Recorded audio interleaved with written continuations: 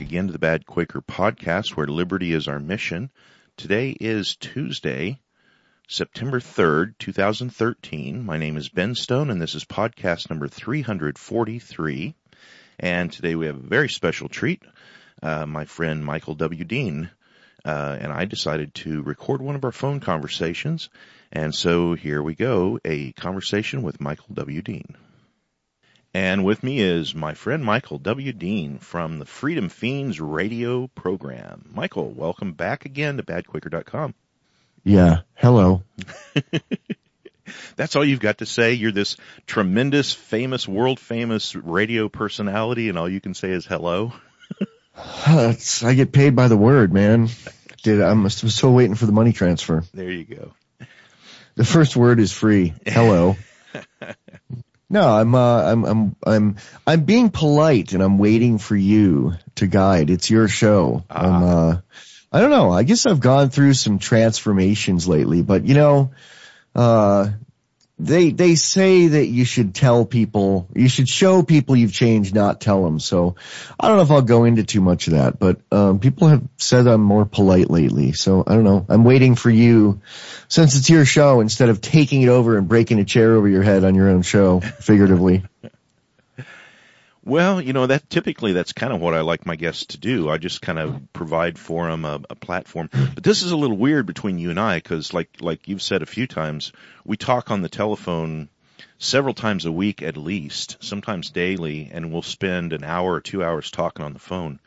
So to try to get that balance between what's a casual phone call between two friends and what's an entertaining show for other people to listen to, it's kind of weird. Yeah, and what were we talking about before in the pregame? We were talking about Benjamin Franklin. Ah, yes. What were we saying? You introduce it. Well, lately I've heard on your show a few times that you've mentioned that very famous quote where Franklin, according to the legend, according to the myth, according to the story, Franklin supposedly comes walking out of the whatever the building was, I can't remember, in Philadelphia where the Continental Congress was meeting.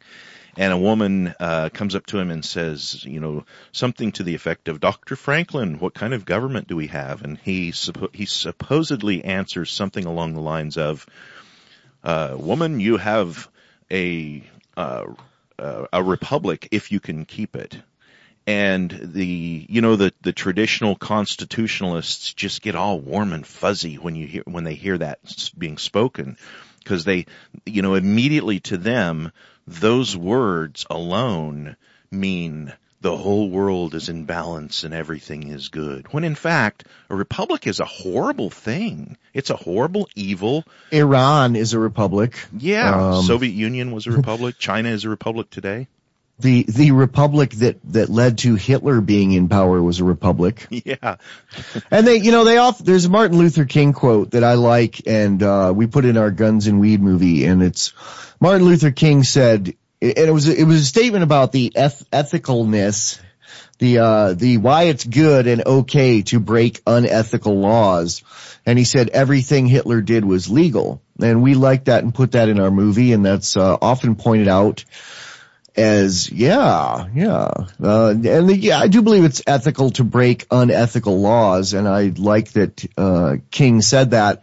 But I would kind of argue that everything Hitler did was not legal. I mean, he did rise to power by a vote in the Reichstag, but after possibly burning the Reichstag to the ground, and after definitely jailing and killing a few members of the Reichstag that would have voted against him, and that would not have been legal. So not everything Hitler did was legal. And I would guess that probably in our republic, not everything that politicians do is legal. And matter of fact, I think probably most of it isn't. And even the stuff that is, I don't think is good.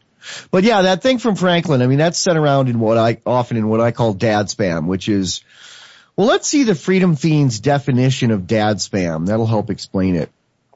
Dad spam. I'm going to the freedomfiends.com glossary. Dad spam. Forwarded crap that old people who can barely use a computer email to everyone they know. Usual topics include heartfelt letter from a dying Marine, proof that Obama is a secret Muslim, and things we said in 1955, and danger, you might die if blank, with a bunch of exclamation points. Those are easily debunked by a quick look at Snopes.com. Dad spam is easy to spot. It usually contains lots of capital letters and exclamation points, and rows and rows and rows of forward marks. You know, the right pointing arrow bracket thing, from being forwarded again and again by people who don't know that you can remove those marks. And it's always CC'd to everyone, never BCC'd. Dad spam is usually sent from an AOL or Yahoo account. Michael Dean, that's me, has a theory that all dad spam originates from a team of paid hacks at some right-wing organization, possibly either Accuracy in Media or the U.S. Chamber of Commerce. Michael's wife, DJ, coined the phrase dad spam. That is classic Fiends right there. Mm-hmm.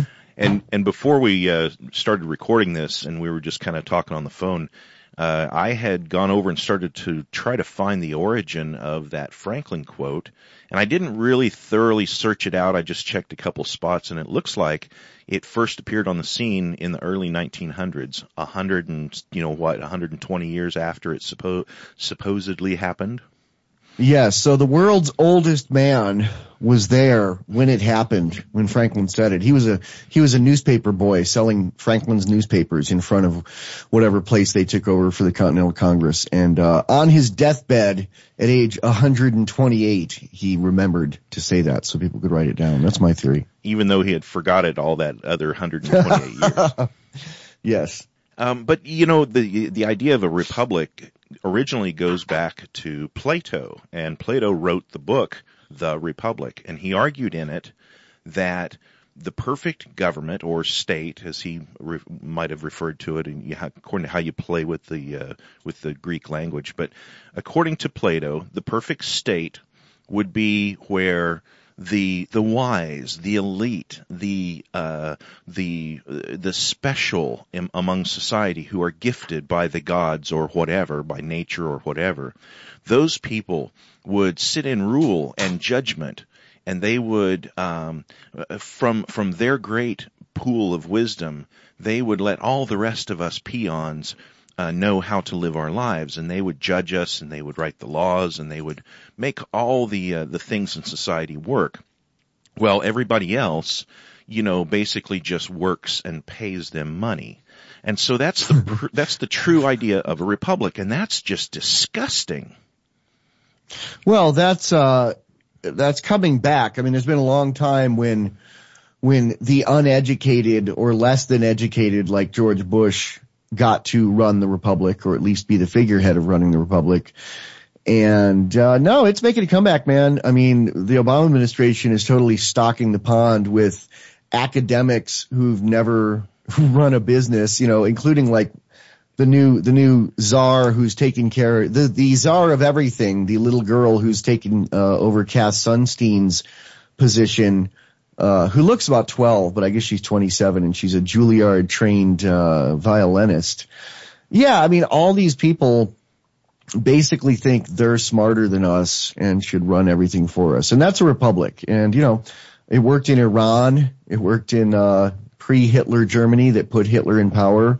And wasn't Plato, didn't he sleep with little boys? Or am I confusing him with Socrates? I don't recall. I'm not that old, so I don't recall. I have nothing to do with that. Yeah. So basically a republic means the smart people who've been to college get to rule the people who haven't, and they get to be picked by the stupid people. I mean, think about the weirdness of voting, okay? You're not smart enough to rule yourself, so pick the person that's going to rule you. If you're not smart enough to rule yourself, you're probably not smart enough to pick the right ruler. But I guess they stock the pond with people who are the field of people you can vote for with those that are so not different underneath and just different on the surface to where it doesn't matter who you vote for. It's basically a game to make slaves feel like they have some power. Well, often in our conversations, we wander to the movie Idiocracy. And it's not hard to see that if you constantly nurture people and you constantly take away the burden of having to think, and you constantly take away the burden of having to work for a living and things like this, and you constantly reward the certain classes of people in society that are less productive, you reward them for having more children, you naturally set up a situation where what the pool of voters constantly votes in, it doesn't, you might start off with this idea that you're going to have the smartest and the bravest and the best in society ruling. But as you're making more and more of society dependent upon those rulers, you dumb down society to the point of where whoever they might choose is probably going to be a personality choice, not an intelligence choice. And so the next thing you know, you've got a worldwide wrestler running the world. Well, there's another dad spam. Most dad spam is really stupid. There's actually some kind of smart dad spam sometimes. DJ's dad gets a lot of it and forwards it. And one of the things that he forwarded, I can't remember who this was attributed to, but it was some great man somewhere saying that historically democracies tend to last between 200 to 300 years and then collapse. And they collapse around the time everyone realizes they can vote for a living. Yeah, and that's really a key. And I think we're getting to that point where that's becoming the situation. And you mentioned also a second ago how the pool of the ones that were allowed to vote for, how they control that. And a good example of that was in the 2012 election with Ron Paul, where the Republicans clearly cheated over and over in state after state after state. They blatantly, openly, and clearly cheated, and the news media never really seriously called them on it. There were a few people in the media that mentioned it, but it was blatantly obvious that the election was fixed before the actual election ever even took place. Democrats should have been screaming about that as loudly as Republicans, because Democrats often trumpet the idea of the importance of democracy and the importance of representation. And the fact that they didn't, and the fact that Republicans just mostly, for the most part, went along with it, except ones that were backing Ron Paul, it just kind of proves that we've entered what Nima calls the second rhino phase, which is beyond Republican in name only. It's representative in name only.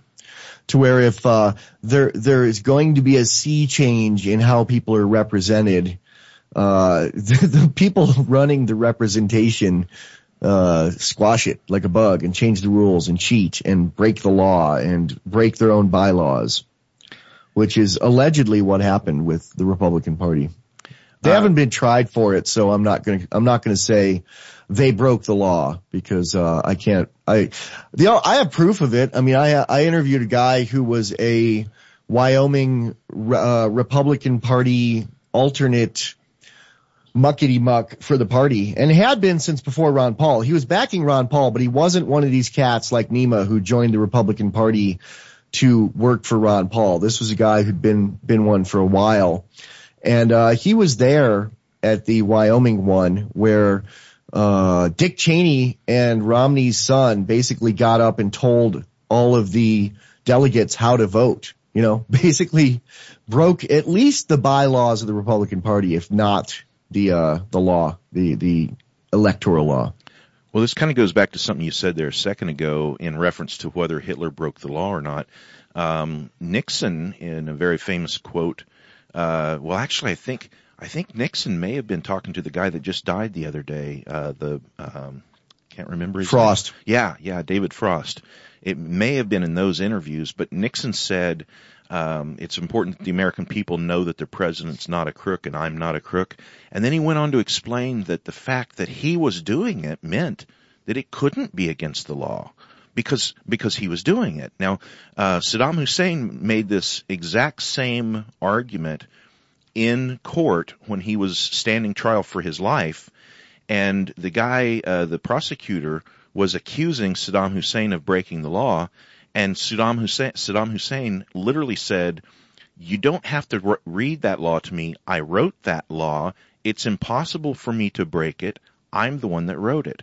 And I think there's this certain mentality among people, among the rulers, among these elite, these aristocrats, as Hamilton called himself. There's an attitude among them that they are the law. Or in Hitler's words, Hitler actually said, I am Germany and Germany is me. Or it could be translated, I am the state and the state is me. But, and I think that would be a closer translation because he wouldn't have used the word Germany because that's more of an American word than a German word. But anyway, but the point is there, you see what I mean, that, these people believe themselves to be the law. It's kind of goes along with what I've talked about with the tree of the knowledge of good and evil, and man places himself as God in that seat. I think that Nixon was one of the first presidents to be blatant about that. I mean, presidents have always broken the law, going back to the first president, breaking the law shortly after the ink was dry on the Constitution with the what was it when he taxed the alcohol makers? The whiskey. The whiskey rebellion. Yeah. Yeah, but I think Nixon was kind of the first in line. I could be wrong, but I think he was the first in line to really just come out and say, I'm above the law. And that has been refined to the point where, Eric Holder and Obama are basically saying that due process is one of their lobes of their brain speaking to the other lobe of their brain. They're not saying that, but that's what Scott Horton surmised it as. And it's pretty accurate of how they look at things and reinterpret law. And I think it's interesting that I think it's important that his background was teaching constitutional law. He was a constitutional attorney. And that was one of the things he ran under was, yes, he's a constitutional attorney, which makes it sound like he will have utmost respect for the Constitution. I think it means he was very well suited to find all the loopholes and variations he could in the Constitution. Well, it's very much like you guys say in one of your, was that in Guns and Weed? It may have been in Guns and Weed where, yes, it was, where, the line is, the Constitution is a well-crafted, no, that's in your commercial, isn't it? Yeah, the Constitution is a well-crafted, how does that go? The Constitution well enough to know it's a well-crafted document to increase federal tyranny to the point we are now. Something like that, which is kind of my interpretation of the book Hologram of Liberty by Boston Tea Party. And Boston did great work with that book, but it's not a unique idea that the Constitution was set up in a lot of people take the thing of, well, we failed Franklin. We weren't able to keep our republic. But it's more accurate probably to say that it was set up to create the amount of federal tyranny we have now and then some down the line, by people like Alexander Hamilton and George Washington, the founding lawyers, as Boston calls them. And it's not a unique idea to Boston Tea Party. He took it further. He stood on the shoulders of giants with it and, basically annotated it with footnotes and proved it. But it exists in that quote from over 100 years ago by Lysander Spooner. And you know the quote I'm talking about. Oh yeah, that the Constitution has either allowed the government we have or has been useless to prevent it. And either way, the Constitution doesn't deserve to exist. And further in that same document, which was called Constitution of No Authority, Lysander Spooner lays out the argument that there's no possible way that you can write up a document and then have a generation of, and it wasn't even a whole generation of people agreed to it. It was only a very small group of people that inflicted it upon everybody else. And then they came out the door and told the peons what they'd done behind closed doors. And you pointed out that what was it called? The conclave? No, the Constitutional Convention. The conflagration. Yeah. It was behind closed doors, and it was done early. They were there to meet people to do it. And what happened? Yeah. 6 months before the meeting was supposed to take place. 6 weeks or 6 months? Oh, I'm sorry. Yeah, 6 weeks. 6 weeks before the actual event was supposed to take place, Washington shows up with a troop of very faithful soldiers that went around with him pretty much everywhere he went. And they took control of the building and only allowed in the people that he had personally invited. He and Hamilton had invited. And that became the convention. Other people who were elected and sent to the convention were excluded. They got there. They weren't allowed in. There's military there. There's nothing really they can do about it. And so they went home, So even from the very beginning, there was nothing that might be considered legitimate about it other than, might makes right. And if might makes right, then it's all good. But if might doesn't make right, then there's nothing about it that's good. Yeah, and Hitler did the same thing in what Martin Luther King said everything Hitler did was legal, and I'd argue wasn't legal. Hitler, the Reichstag fire, it's not necessarily proven that was a false flag done by the Nazi Party. It could have just happened and they took the Eric Holder approach, or no, the other guy. Who's the other guy who said never let a crisis go to waste? Rahm Emanuel approach. And, basically took over, sent some soldiers in and jailed some people that would have voted against Hitler and then killed some other ones. And that's not legal in any country. In any country, murder is illegal. Whether it's on the books or not, whether there's a transition, whether there's a government yet, murder is illegal, And there was a government. There was already a republic. So it was legal. And they didn't really vote all the power to Hitler. They voted the power to Hitler's cabinet. And then the cabinet was like, well, yes, of course you can do it. It was a very short law. It was about 4 paragraphs long that gave Hitler the power. And a lot of, there's a thing on the internet of I forget the name of the law, but there's some law of the amount of time it takes for every argument on the internet to turn to comparing it to the Nazis or to Hitler. And it sounds like we're comparing the founding fathers of America to Hitler. And why not, man? I mean, Hitler was a politician and he did heinous things, and he did them more blatantly and boldly and horribly and quickly than most politicians. But there's comparisons, man. It's not an unapt comparison to compare anything any politician does to Hitler. That's called Godwin's law. But that's what you say is really legitimate, because if you think about his ascent to power in the early 30s, and if you look at everything he was doing, like in 35, 36, 37, even up into 1938, he was getting a lot of praise from some very important Americans and English and everybody else. He was doing a lot of the things that maybe had Abraham Lincoln done exactly the same thing, nobody would think a thing about it. It's just that once he crossed a certain point where he started physically rounding up Jews and hauling them to concentration camps, even at that, he didn't do a thing that was unusual. The U.S. had already been doing that kind of things with the Indians, for quite some period of time. And the U.S. had done that. And they did it with the Japanese right around the same time. Very, very true. And they had done it in the Philippines. The U.S. had done it in the Philippines, and Turkey had done it in, with the Armenians, if I recall. And yep. And Stalin had done this. So if you look at it if you just take off the blinders of the storyline that the government wants you to only look at this one thing, and if you look at the wider picture of what was happening in the time, up until the beginning of World War II, Hitler's actions were not that wild and crazy. And I would make the argument that had things gone differently, had the U.S. been really struggling against the Japanese, I would make the argument that it's quite possible that somebody like Truman could have turned real nasty on the Japanese that were interned.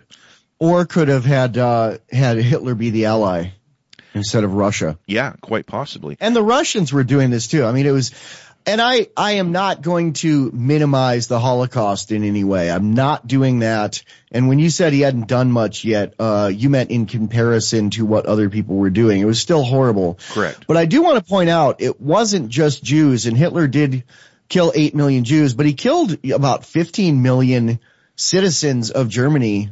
And it was other groups of people. It was homosexuals. It was intellectuals. It was people who wrote news articles and spoke publicly against what Hitler was doing. He beheaded some students, the White Rose Society, publicly beheaded them because they were very critical of what he was doing. He went after, what's that group? There's a religion that still goes door to door and knocks on doors. Not the Mormons. Jehovah's what are they Witness? Called? He killed a bunch of Jehovah's Witnesses. Sorry.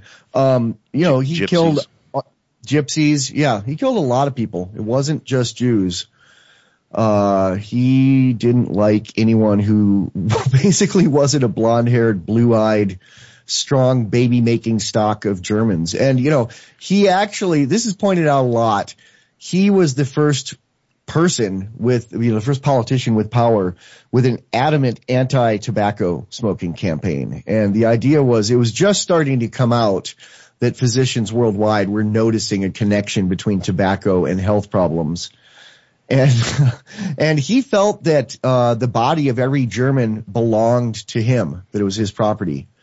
And, when you point this out, when people are on anti-smoking campaigns now, and I have nothing against educational, privately funded anti-smoking campaigns, but when they try to outlaw what people can do in private businesses or even private homes like they've done in some California towns, it's apt to compare it to Hitler. It really is. And it's not, people will call Goodwin's Law on you as soon as you do that, as if Goodwin's Law is usually used as an example of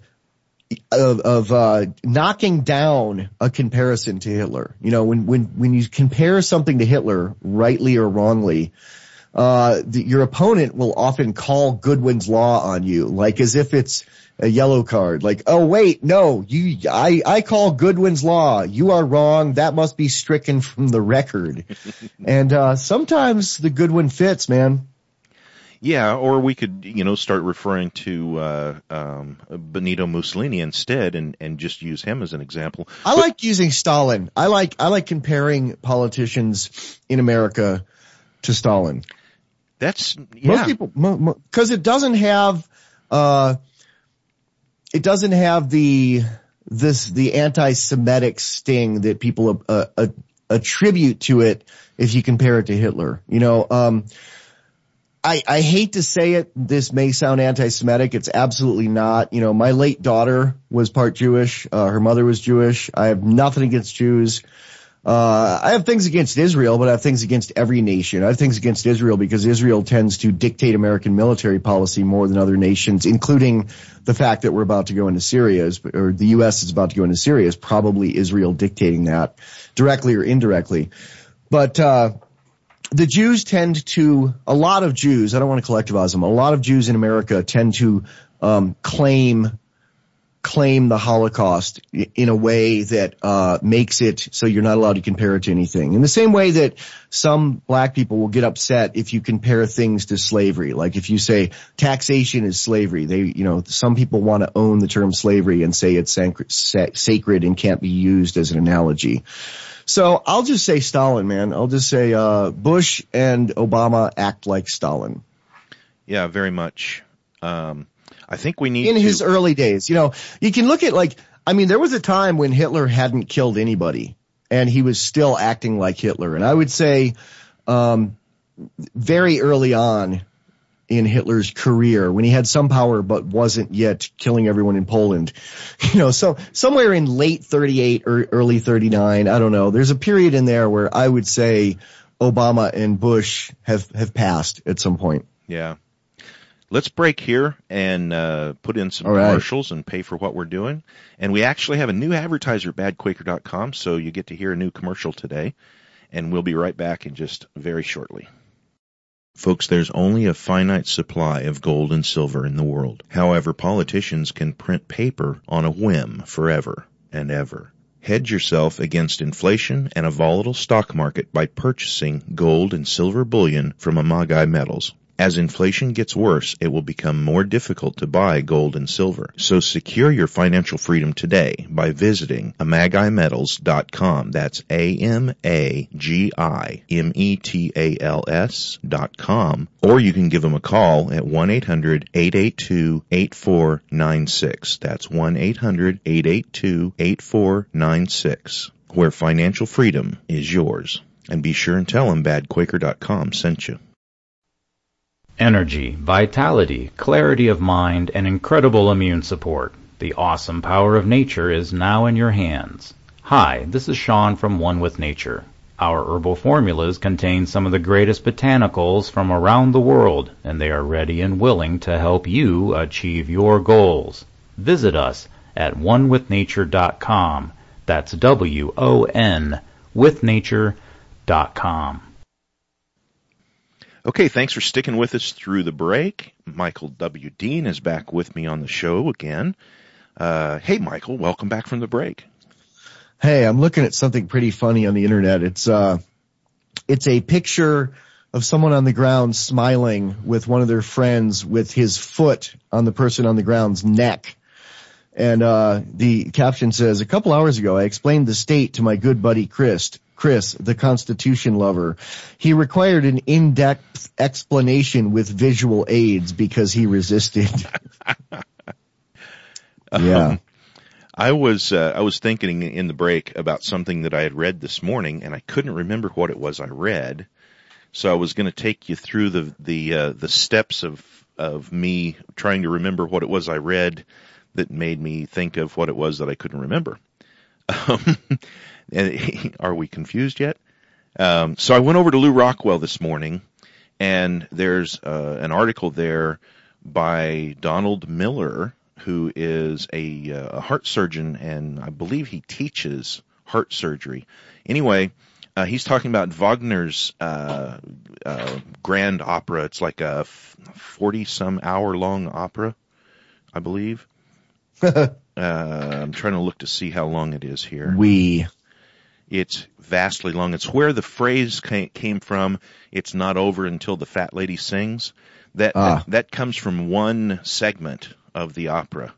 That's actually not the end of the opera. That's just the end of one segment. But it was the original, well, I shouldn't say it like that.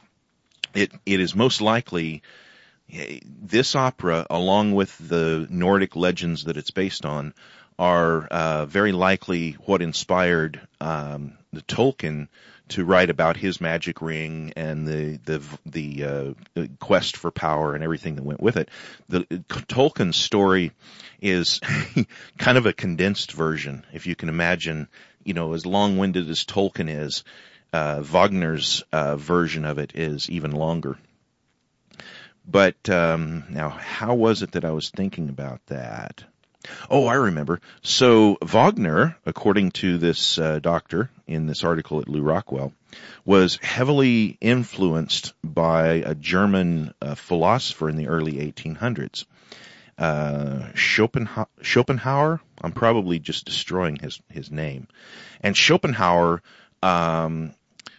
essentially made the argument, much like Mises did later on, that all human decisions are based on a very small pocket of reasoning. And Mises himself was highly influenced by Schopenhauer. And now where was I taking that? Oh, I remember. So Schopenhauer essentially made the argument that the state will eventually collapse. It will eventually kill itself because because of what it's based on. It's based on essentially what we would recognize as socialism, or what we were just talking about as being a republic. This idea that a small group of people, their will can somehow guide all the rest of society. And so this doctor makes the argument that that can't possibly work, and that eventually the thing's going to fall under its own weight, which is, I think a lot of people in the wider liberty movement have a really negative thoughts of the future. And there could be, I think there probably will be some times in the future that are going to be really bad. But overall, the idea that that the thing itself, the state, the idea of government, the idea of republic, of small group of people being superior and running everything for everybody else, this idea is so full of flaws that at some point in time, it can't sustain itself, and it's going to collapse no matter what. Libertarian rant. Not really. Feisty libertarian rant number one. I really enjoyed. Go ahead. On here, I can say that it's a feisty anarchist rant number one. Yeah, I really enjoyed your recent Back to Basics episode, and I think you should do that every 6 months or so. I think it's really useful. The Fiends are trying to do it for a couple minutes every week now, because we're on a radio show, and it's not preaching to the choir. We are assuming that most of our audience is people who are just channel flipping and have never heard the ideas before. So we at least pause to define terms that we take for granted, like statist and like Constitution liquor and Lincoln liquor and things like that. I just keep going back to that thing about the story of a republic, if we can keep it, ma'am. I mean, my dad has told me that like it's a revelation. Like, he just found the keys to the kingdom. And I just kind of looked at him like, yeah, and he's like, but it's a republic, which, the reason I think that idea is making a resurgence now is because the republic it's always been co-opted, but lately it's getting co-opted in the direction of kind of legally cheating the whole thing to where more people who will vote Democrat are able to vote. Things like not requiring checking, and I just look at this as like polishing the brass on the Titanic. I don't even even worry about it. I'm just like, yeah, that's what they're doing. I don't scream about it the way right wingers do. But the Democrats have really gotten smart about it, about getting everyone, more and more people to vote, basically so they can take over the world and take over America and put everyone in a cage on a treadmill, figuratively or literally, and tax them 110% and give them all the pot they want from their little hamster drip wheel and take all their guns away. And, taking guns away isn't just about preventing tyranny. I mean, if guns were going to prevent tyranny, they would have been used hundreds of years ago. It's way too late for that now. And it won't work. It'll just lead to more tyranny. But there is a thing about having guns that even if you don't have the gun on you at the time, there's something about owning a gun that makes you willing to practice self-defense. Whereas if you don't own a gun, you feel like you can't fight back. And that was the thing. There's another thing that goes around a lot about Hitler, that Hitler outlawed guns for Jews, and that's why he was able to take things over. It was gun control. And people who love guns, I love guns, but people who love guns often use that as an example of, the Jews wouldn't have gone to the camps if they hadn't had the guns. But Solzhenitsyn, how do you say it, DJ? Solzhenitsyn pointed out that, and he was there, and he pointed out that things would have gone a lot worse for the Nazi soldiers if some of the Jews had simply broken a chair over their head when they came in the door, like even resisted instead of just gone, okay, which they did in a lot of cases. And there's a certain mindset of it's okay to have self-defense, which I think owning guns gives people, maybe it is like the lefties say, like, oh, you think you're a big man because you have a gun. Maybe so. Maybe people need to think they're a big man in the face of tyranny. Maybe it's a good thing. And in addition, guns are good for just the common scumbag who's kicking in your door who doesn't work for a government. You know, they will help save your life in those situations, and they're fun, which is why we have them. But I go back to that thing about Franklin, and I'm like, so, you know, it basically, a lot of right-wingers pass that one around like they've discovered the keys to the kingdom and they want to pass it on to their children before this thought goes away that, yes, it is a republic. And I think the reason that's making a resurgence is what that means is we need more people like Franklin representing us. You know, Nima uses that phrase, rhino, representative in name only, which it's basically become, because it's got to the point where even when an overwhelming majority of the people are against something like the bailouts, the politicians do it anyway. They just do it. There's no representation left. You know, taxation without representation was what the Revolutionary War was fought over, but I don't even like taxation with representation.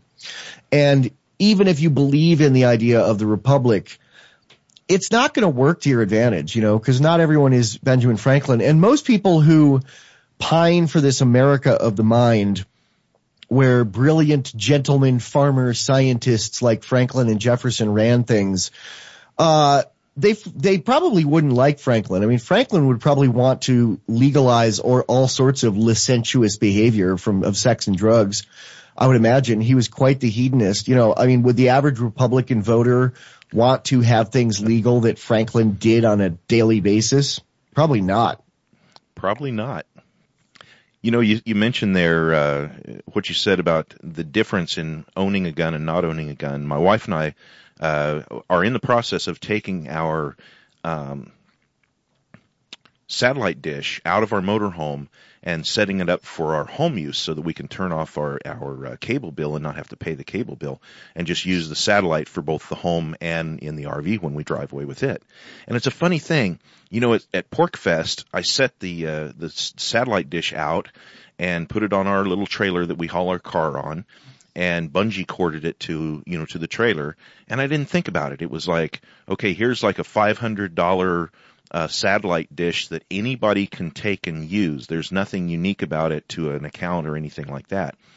And I just bungee corded it to the trailer, and there was no thought of it being stolen at all. It just didn't even come into my mind.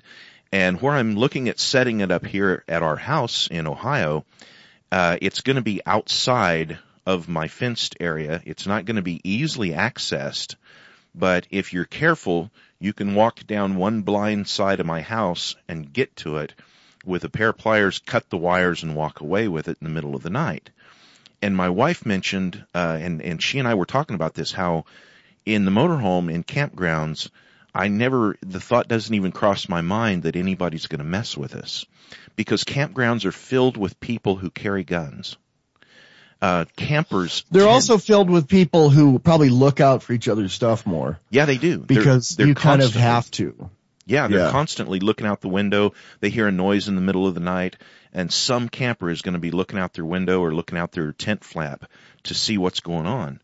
And people just don't rob campgrounds, because I think the mentality of people who actually go out into the woods and camp very often is the same mentality as that which causes people to carry a gun. They're very independent type of people. They're not in a motel. They're not, staying at home watching TV. And that creates a very safe environment in campgrounds.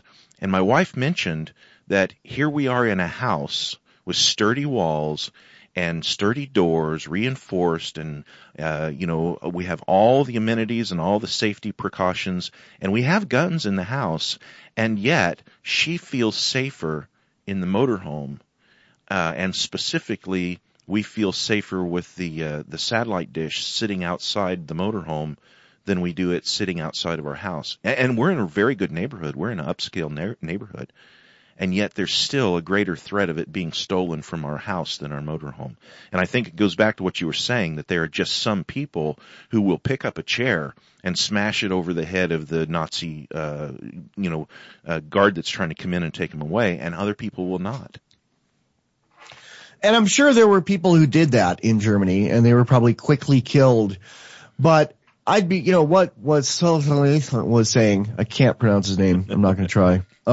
What he was saying in the Gulag Archipelago book he wrote. What he was saying was, if a lot of people had resisted, it wouldn't have gone as quickly. It would have, and there was a really brave bunch of citizens. There's a movie made about them that's amazing. It's an amazing movie. It's about the ghetto rebellion, about the ghetto uprising, which was basically some of the last people alive in the ghetto found some handguns.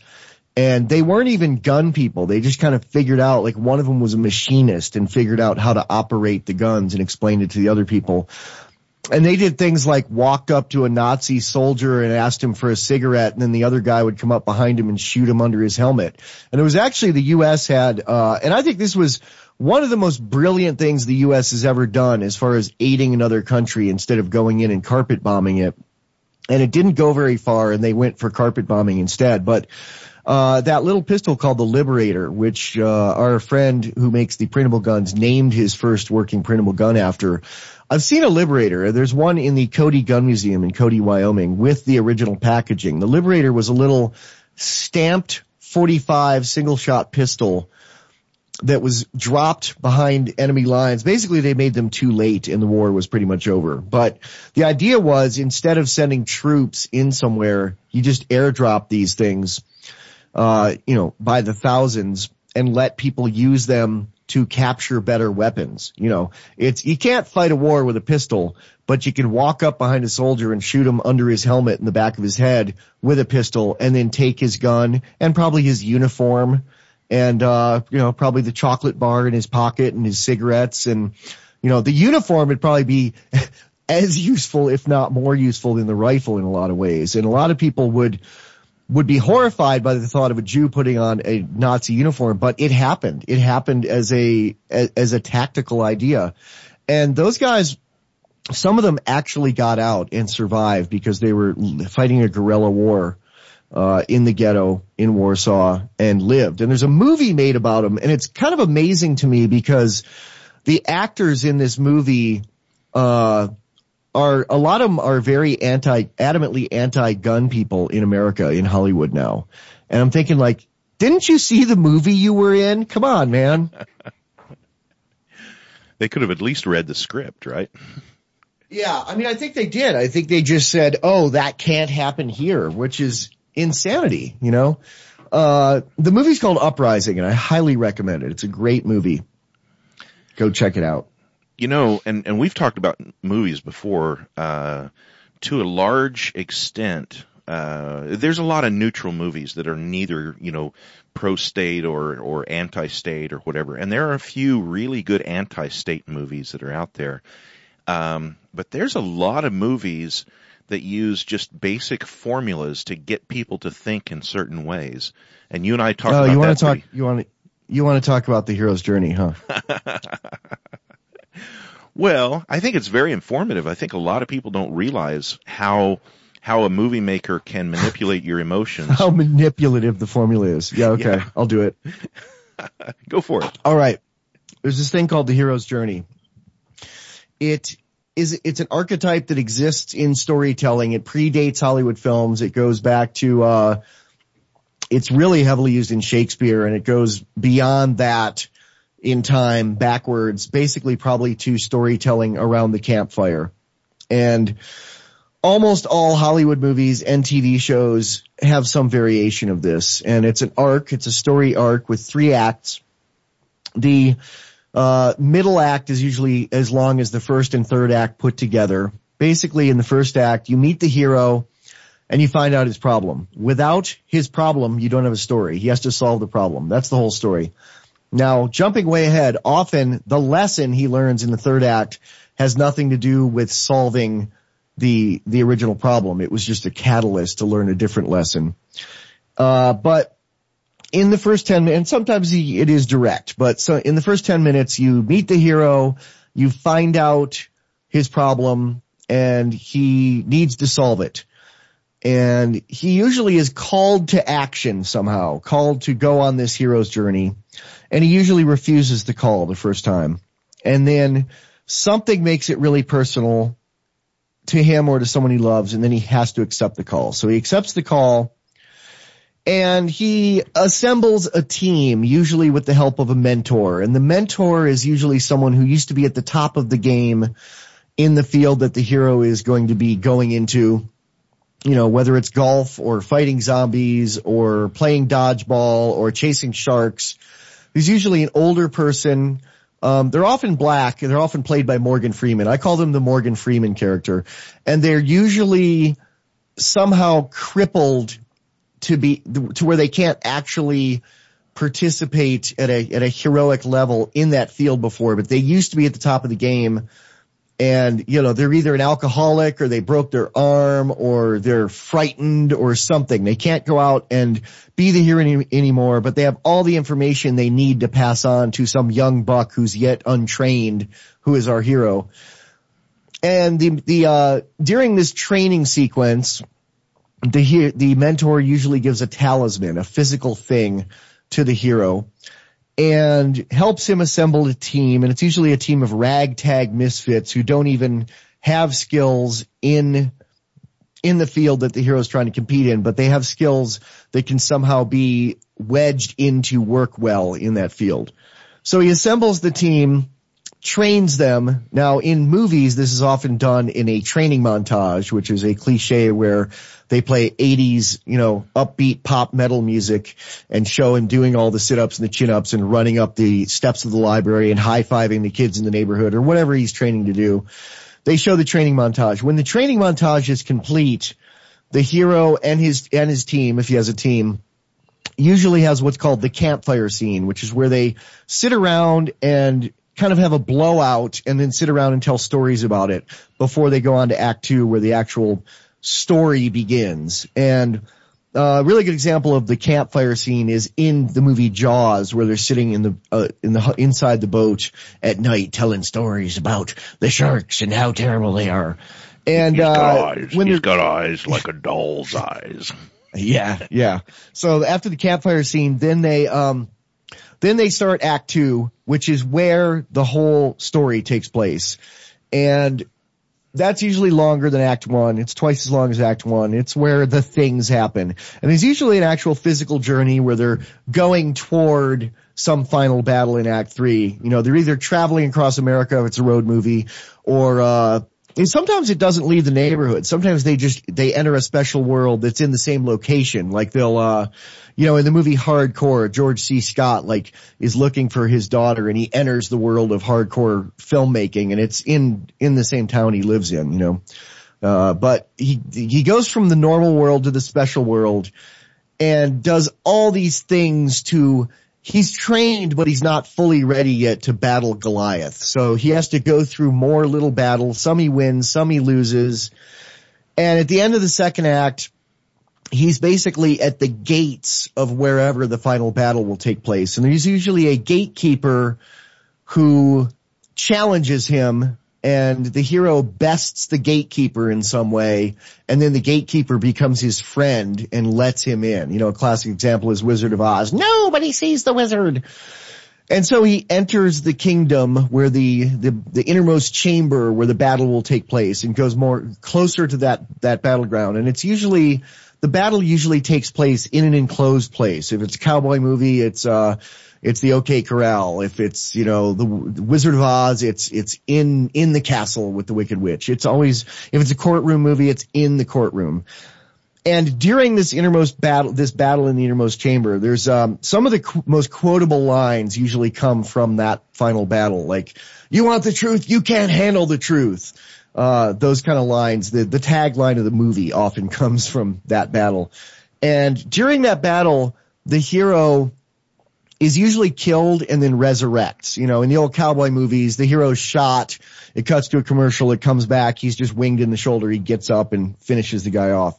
There's usually in the very final battle, part of the final battle scene, the final blow of the final battle scene, there's usually a memory of the mentor. The mentor is often dead by now, but sometimes he's still there and he yells something out, or sometimes it's a memory. Use the force.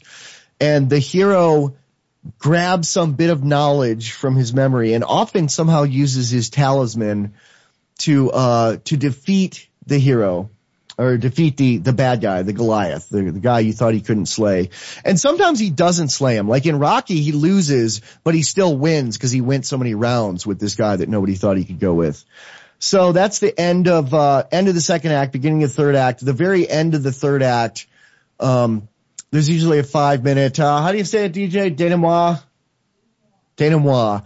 The 5 minutes after the climax where the hero gets the girl, tells a joke, sets it up for the sequel, and kind of brings you back down to earth to where you could walk out into the street without being so dazed you'll be hit by a car out in front of the movie theater, and kind of lightens it. And the hero usually brings some new knowledge that he's gained back to he goes from the special world back to the normal world, but he brings something back that helps other people, and that's what the heroism is. And the heroism is usually risking his life or his position in life for someone else. And that's what makes him a hero. And that's the hero's journey. And there's a couple other characters in there. There's that are kind of usually there and kind of important, but not as important as the hero, the nemesis, and the mentor. There's another character I usually call the Steve Buscemi character, which is the member of the team that you think is so inept he's going to get everyone killed, but somehow he helps save everybody later on and get the hero to his final journey. There is the portent, which is the crazy old miner going, "Don't go into those hills. A bunch of kids died there." He's like warning you and everyone thinks he's crazy, but he turns out to be right. And, it's the hero's journey, man. And you can, if you think about it, you can just spot different movies like you referenced there, Jaws and Star Wars and a couple others. But there's so many movies that follow this pattern. All of them. Yeah, pretty much all of them. There's a few that don't. And usually the few that don't, either aren't very successful because someone is trying to buck the convention of Hollywood so much that they make something that no one recognizes, or it's something that has the hero's journey, but it's thrown into a blender. A really good example would be Pulp Fiction. I started to say that actually. Where you have a bunch of intersecting stories happening all at at the same time, and they show you snippets of them, and then they're reassembled kind of out of order, but you could still reassemble that whole thing to a hero's journey. Another example is Memento, the movie Memento, which moves forward and backward at the same time. The color parts are moving forward, then the black and white parts are moving backward. But you could literally re-edit that movie in sequence, and it would in time sequence to be correct and chronological, and it would have the hero's journey. It's just kind of disguised to be clever. And it works. And you can do this with multiple heroes folding over each other, kind of what you mentioned there with Pulp Fiction. Yeah. Really, you have two different heroes' journey in those two characters, but it's intertwined and the time frames are all mixed up. So really, it's just a trick that your mind knows this hero's journey story so well, even if you don't know it, you know it. And your mind reassembles this whole thing in time sequence, even though the director has tried his best to mix it up as much as possible. And the same thing happened if you think of the Lord of the Rings trilogy, the movies, that is, Tolkien put in there, like, I don't know, I'm going to make a wild guess, like 3 or 4 heroes' journeys that he put into that movie. And then he blended them into together. The movie or the book? Oh, I'm sorry, into You're the talking books. About the movie. Yeah, into the books. Okay. Tolkien put them in. And then Peter Jackson came along and he looked at it and he's like, well, I'm only going to take these. And people criticized him for that, but you have to do that to bring something to the screen in a way that people will recognize as a movie. And the hero's journey can exist in different timelines. Like, for instance, in television, in a 1-hour television drama with commercials, there's really 7 acts, but they're kind of there are really 3 acts, it's like act 1, part A and B, et cetera. But they still work as a 3-act hero's journey. It works in storytelling. It works in an AA meeting. You stand up and you're supposed to say what it was like, what happened, and what it's like now. That's 3 acts. And I actually heard a screenwriter at an AA meeting explain that, and he got a big laugh, and I never thought about it. I was like, yeah, you're right. And there's redemption in the 3rd act, always in the hero's journey. And it works in, it's cut into reality TV. Now, reality TV is an interesting faking of things because reality TV is usually filming people going about their day, and sometimes they're prodded with a stick by the producers to have more conflict because, rule 1 of filmmaking and film writing is conflict is the essence of drama. Without conflict, there's no story. If everyone's just happy all the time, it's not a very interesting story. So they might make conflict and tell, go over and pull her hair and call her a whatever. And they do that, but then they edit it in a way that has a hero's journey in each episode, but also TV, anything that's episodic media will have a hero's journey not only within each episode, but within each season, there'll be another hero's journey, a bigger one, and then within all the seasons combined, there'll be another hero's journey. And often when they start making the first series, they don't know how many seasons they're going to go, and they don't know where it's going to end. And that's why you often end up with things like the last 5 episodes of something speeding up the amount of time covered in each episode because they're like, okay, we're getting canceled. We know it. We want to make this great. We got to put our whole next 2 seasons into this half season, Then I think that's kind of happening with Breaking Bad based on yesterday's episode. I started to say that. Oh, I haven't even seen that yet. I forgot about that. Wow, I didn't film that last night. The last one I saw was with Shakespearean. Yeah, exactly. The guy. Boy, I can't remember the younger guy's Waltz? name. No, the younger Jesse. Jesse was walking into Walt's house with a gas can. And I really didn't expect that. That really threw me for a loop because I saw the earlier shots, that are actually, forward in time where Walt comes back to the house. It's been abandoned and the skateboard kids have taken it over and the place is kind of gutted. Yeah. And they're kind of doing a Pulp Fiction type thing where they're jumping ahead in time, but even further. And they do that in every season. At the beginning of every season of Breaking Bad, it's really kind of brilliant how they do it. The one I loved was showing the glass eyeball floating in the pool. Yeah. And at the beginning of that, the first 4 or 5 episodes of that season, and then they showed more, and then they pulled back to where they showed guys in mop suits picking up body parts in Walt's yard, and you're like, oh my God, what happened at Walt's house? And you turn out and later you find out it's a misdirect and nothing happened to Walt and his family and something bizarre happened that may have had something indirectly to do with Walt. But there's without giving a deal breaker, as I call them, or what is it called? Spoiler. Spoiler alert.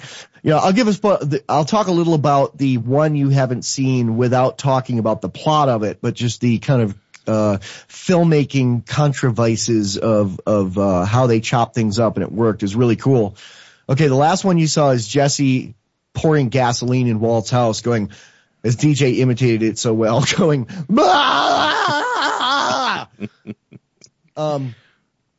she's laughing in the other room. She said it a couple times yesterday, and I thought it was really funny because that's kind of what he sounds like, but it's not quite that intense, but it's kind of more what's going on in his head, and it very accurately. And he, the next episode begins with that happening, and then Walt coming into his house and smelling gas and seeing the car out front, but no Jesse. And you're like, what happened? And then they go through a bunch of stuff in the episode, and then in the middle of the episode, that starts over. It shows Jesse, and you're like, wait, I've already seen this. Are they accidentally playing the beginning of this episode again? But then it keeps going, and you find out why Jesse isn't there. And it's really cool filmmaking, that sort of screenwriting. I like that. I have to say, we probably ought to wrap it up. We've got our hour in, but I have to say that if you haven't seen the Breaking Bad series, coming from, my limited, youthful life of crime that I was involved in, and then coming at it from I've been a lifelong fan of movies and movie making and so forth. Coming from those directions, watching this TV series, Breaking Bad, has constantly amazed me at how good they do. It's like as good as Godfather 1 and 2 almost every week. Yeah. And that's pretty hard to do, Yeah, it's amazing, really. I'll also say that now that if there's anyone out there who'd never heard The Hero's Journey before, I just ruined TV and movies for you, but I really didn't. I ruined TV and movies for you in that you'll find it impossible to ever absolutely lose yourself in a movie or TV show again. You'll always be like, wait, they're pulling the same strings over and over and over. But it actually enables you to, I think, enjoy really good filmmaking. It'll ruin crappy TV shows and movies for you forever, but it'll make you enjoy really good ones even more because you'll see how well and seamlessly and invisibly people do it when they do it right. I heard a great explanation once of great filmmaking. It was when I interviewed the guy from Blair Witch Project in my $30 film school book, and he was quoting someone else named Art. I can't remember the guy's last name, but it was some other screenwriter who said that screenwriting, when done correctly, is poetry over math. And I really like that, and that's really what it is. And I explained the math. Now you can go out and see the beauty of the poetry.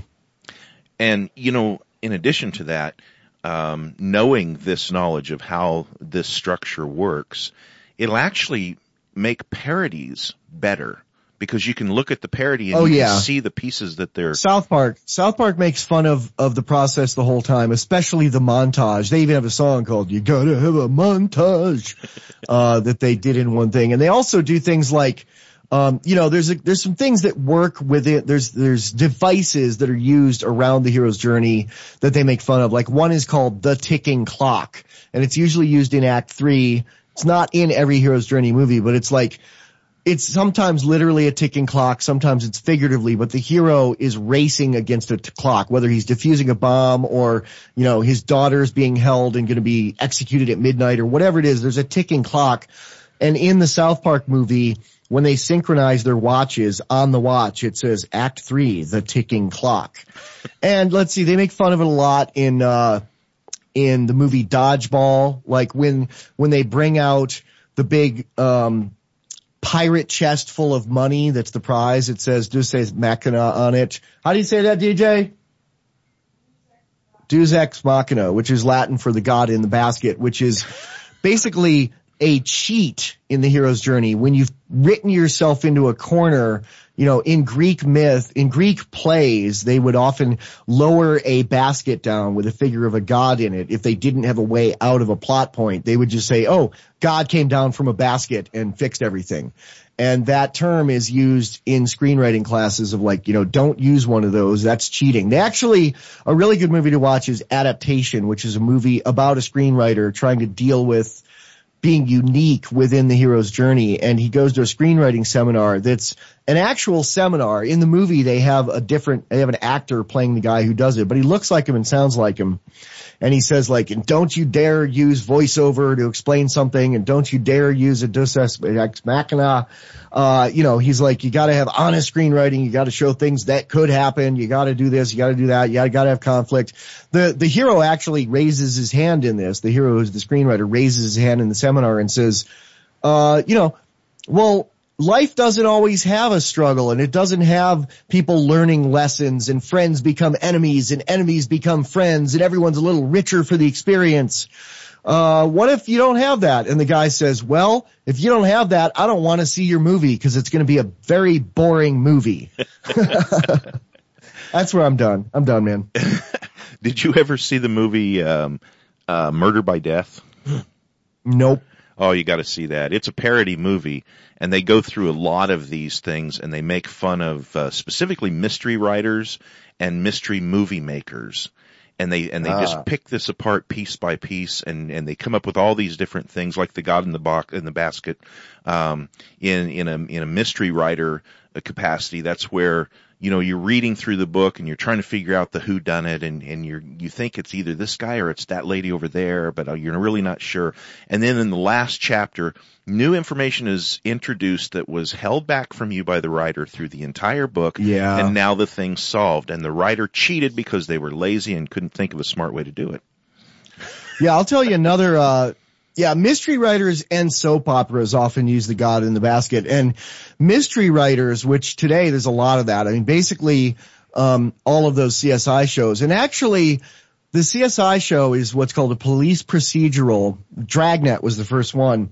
And they're often, instead of called whodunits, which were the original mysteries, where they were always whodunit, they're called why'd he done it, or why'd he do it? Because in a lot of those, you see the crime happen and you see the killer's face in the first scene. And then it's like, you're the omniscient observer. You're God who sees what the hero scientists in it don't see. And you get to watch them try to come to the conclusion you already know.